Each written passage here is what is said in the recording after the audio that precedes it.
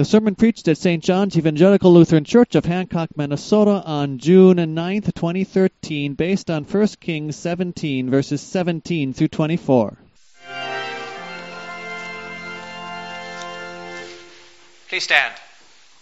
Grace and peace to you from God our Father and our Lord and Savior Jesus Christ. Amen.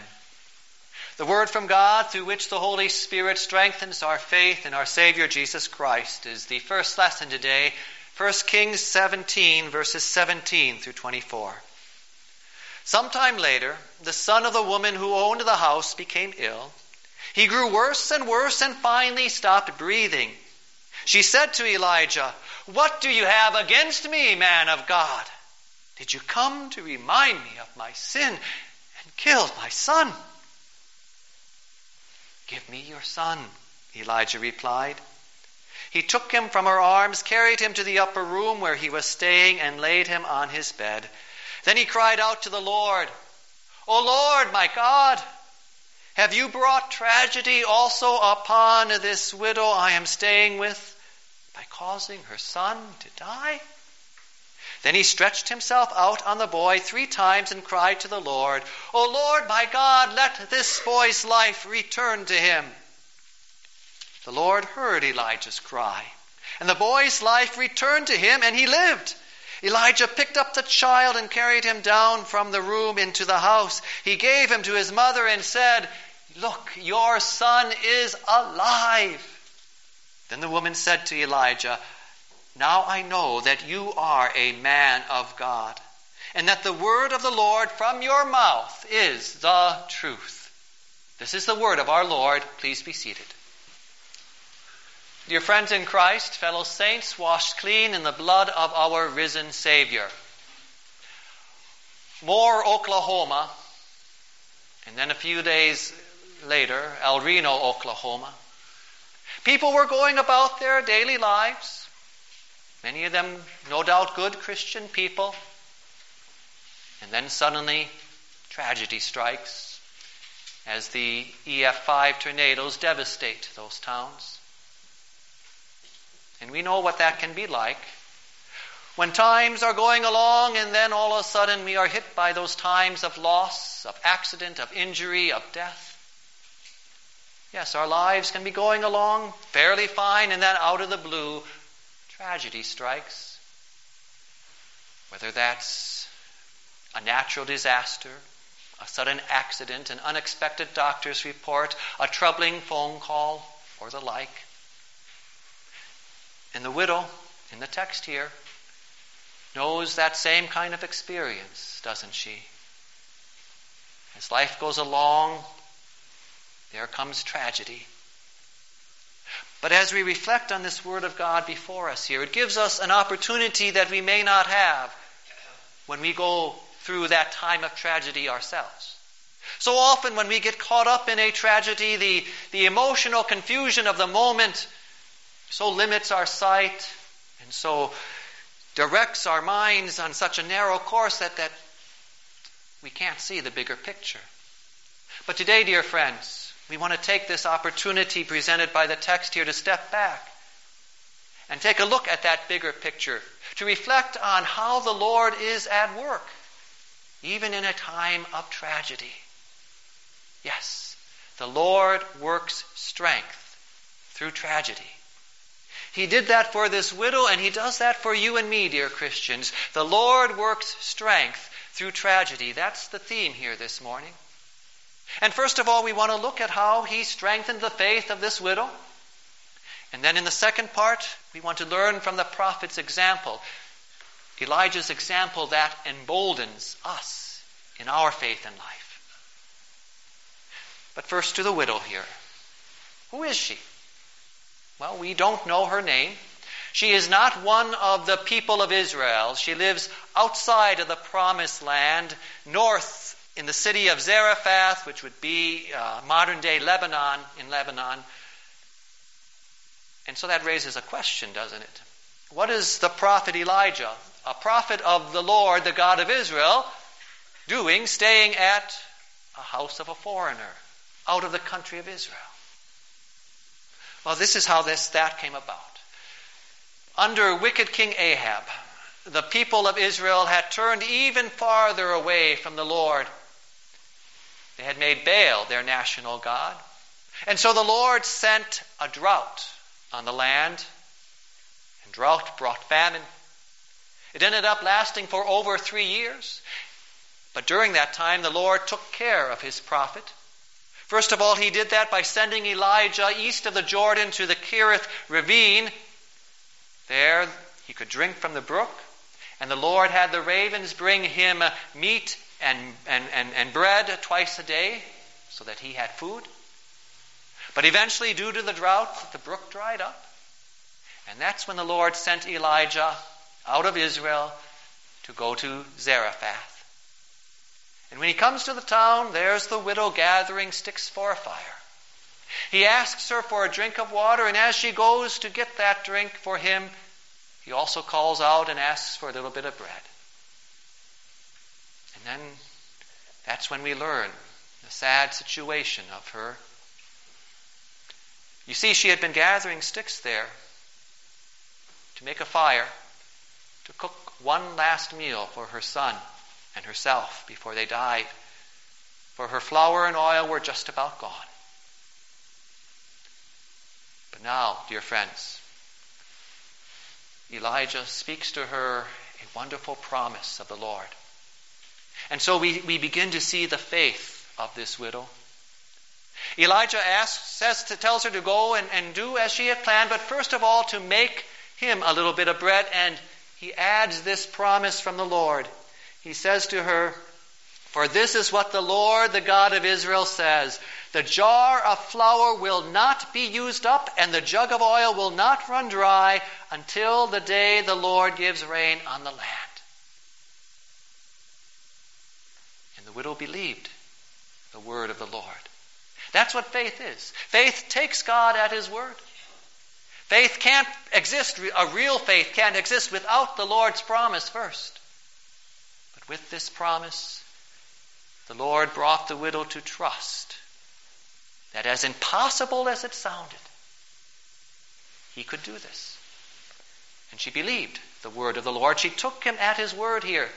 And even though it sounded impossible and risked her last meal on this earth, she put her faith into action and made that bit of bread for the prophet first. And the Lord was good on his word.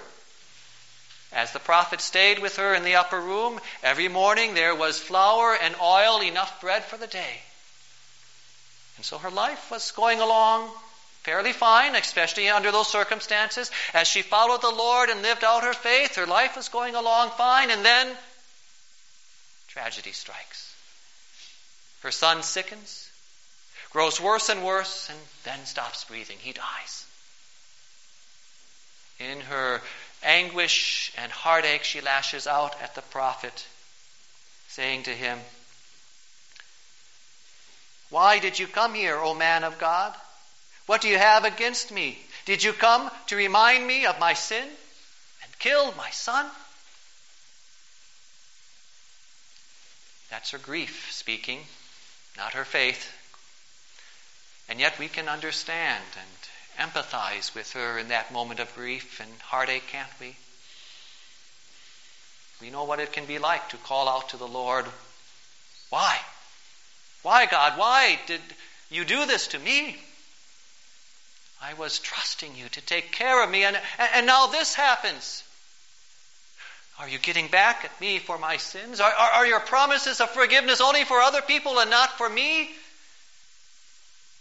What hope do I have left?" Now, unlike when we're caught in the emotional confusion of our own tragedy, here we can jump ahead and look at the end. We can look at the outcome and see how the Lord was working throughout the whole tragedy here, working to strengthen this widow. We jump to the end here and we hear her words. "Now I know that you are a man of God, and that the word of the Lord from your mouth is the truth." The Lord strengthened her faith through this tragedy to trust his word all the more, To trust that even in the face of death itself, His Word stands firm. His Word is the truth. He strengthened her faith to hold on and cling to His Word no matter what, even in the face of death itself. And in the same way, dear friends, our Lord is at work in our lives. Even through those tragedies that we face, He's at work to strengthen our faith, to cling to His word of truth alone. He is at work to show us that everything else in this world, no matter how great or how lasting it may appear, everything else is fading away. That the only sure and firm foundation for us to stand on in this life is His word of truth. And so He strengthens our faith to cling to His word of promise all the more, no matter what the tragedy, even in the face of death itself. And so, dear Christian friends, when the Lord sends those times of trouble and tragedy, those times that weigh down our heart and remind us of our sins, those times when we may wonder whether it's really worth following Jesus if this is what His people are going to be going through, in those times, run to the Lord's word of truth. Cling to His promise. Even though our current emotional feelings and the present experience we're going through at that time of tragedy, even though those may seem to contradict His word of truth, cling to His promises nonetheless. In fact, cling to His promises all the more. For you see, dear friends, we do not live by sight, by being able to see how the Lord's going to work it all out. We live by faith. Faith in His promises, even when our present reality seems to contradict it. And that's why it's so beneficial to reflect on Word of God like this during times that we can think through it clearly. We can see that the Lord is at work, even though the widow could not see it at the moment. And so also He is at work in our lives, even if we can't see it or explain it at the present moment. Because He is at work to strengthen our faith, to cling to His promises all the more. So run to His word of truth. For He has spoken and said, "Never will I leave you, never will I forsake you." Hebrews 13. No one can snatch you out of the hands of Jesus Christ, your good shepherd. For He knows His sheep who listen to His voice and follow Him. John 10. Nothing can separate you from the love of God that is in Christ Jesus our Lord. Romans 8. For you see, God has already sacrificed His own Son for you to pay for your sins. You are forgiven because all of your sins were counted against Jesus instead of against you. Since God did not spare His own Son for us, believe that you are reconciled to God through Jesus Christ. That you are at peace with Him, even though life may not be all that peaceful, even though it may be filled with tragedy. Believe that you have peace with God through Jesus Christ. You are reconciled to the Father, and therefore He is taking care of you as His own dear blood-bought child.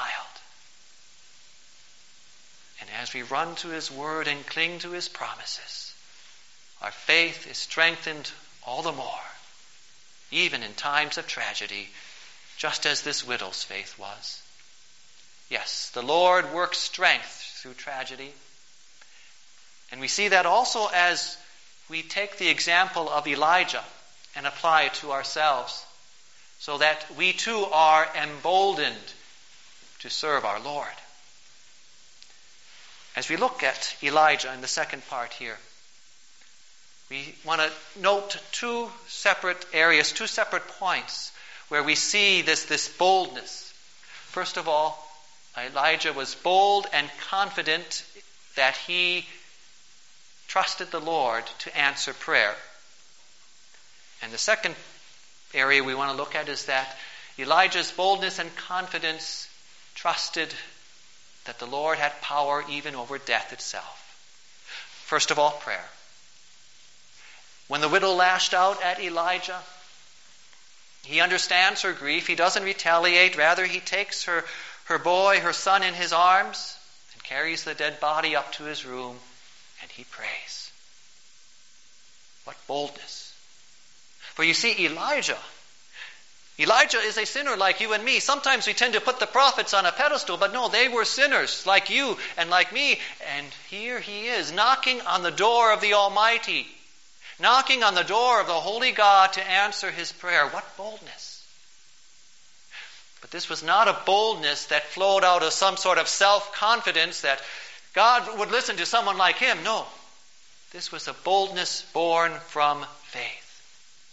Born from faith that trusted that God had taken away his sins and that the Messiah was coming to do just that so that he, a sinner, could approach the Holy God in prayer.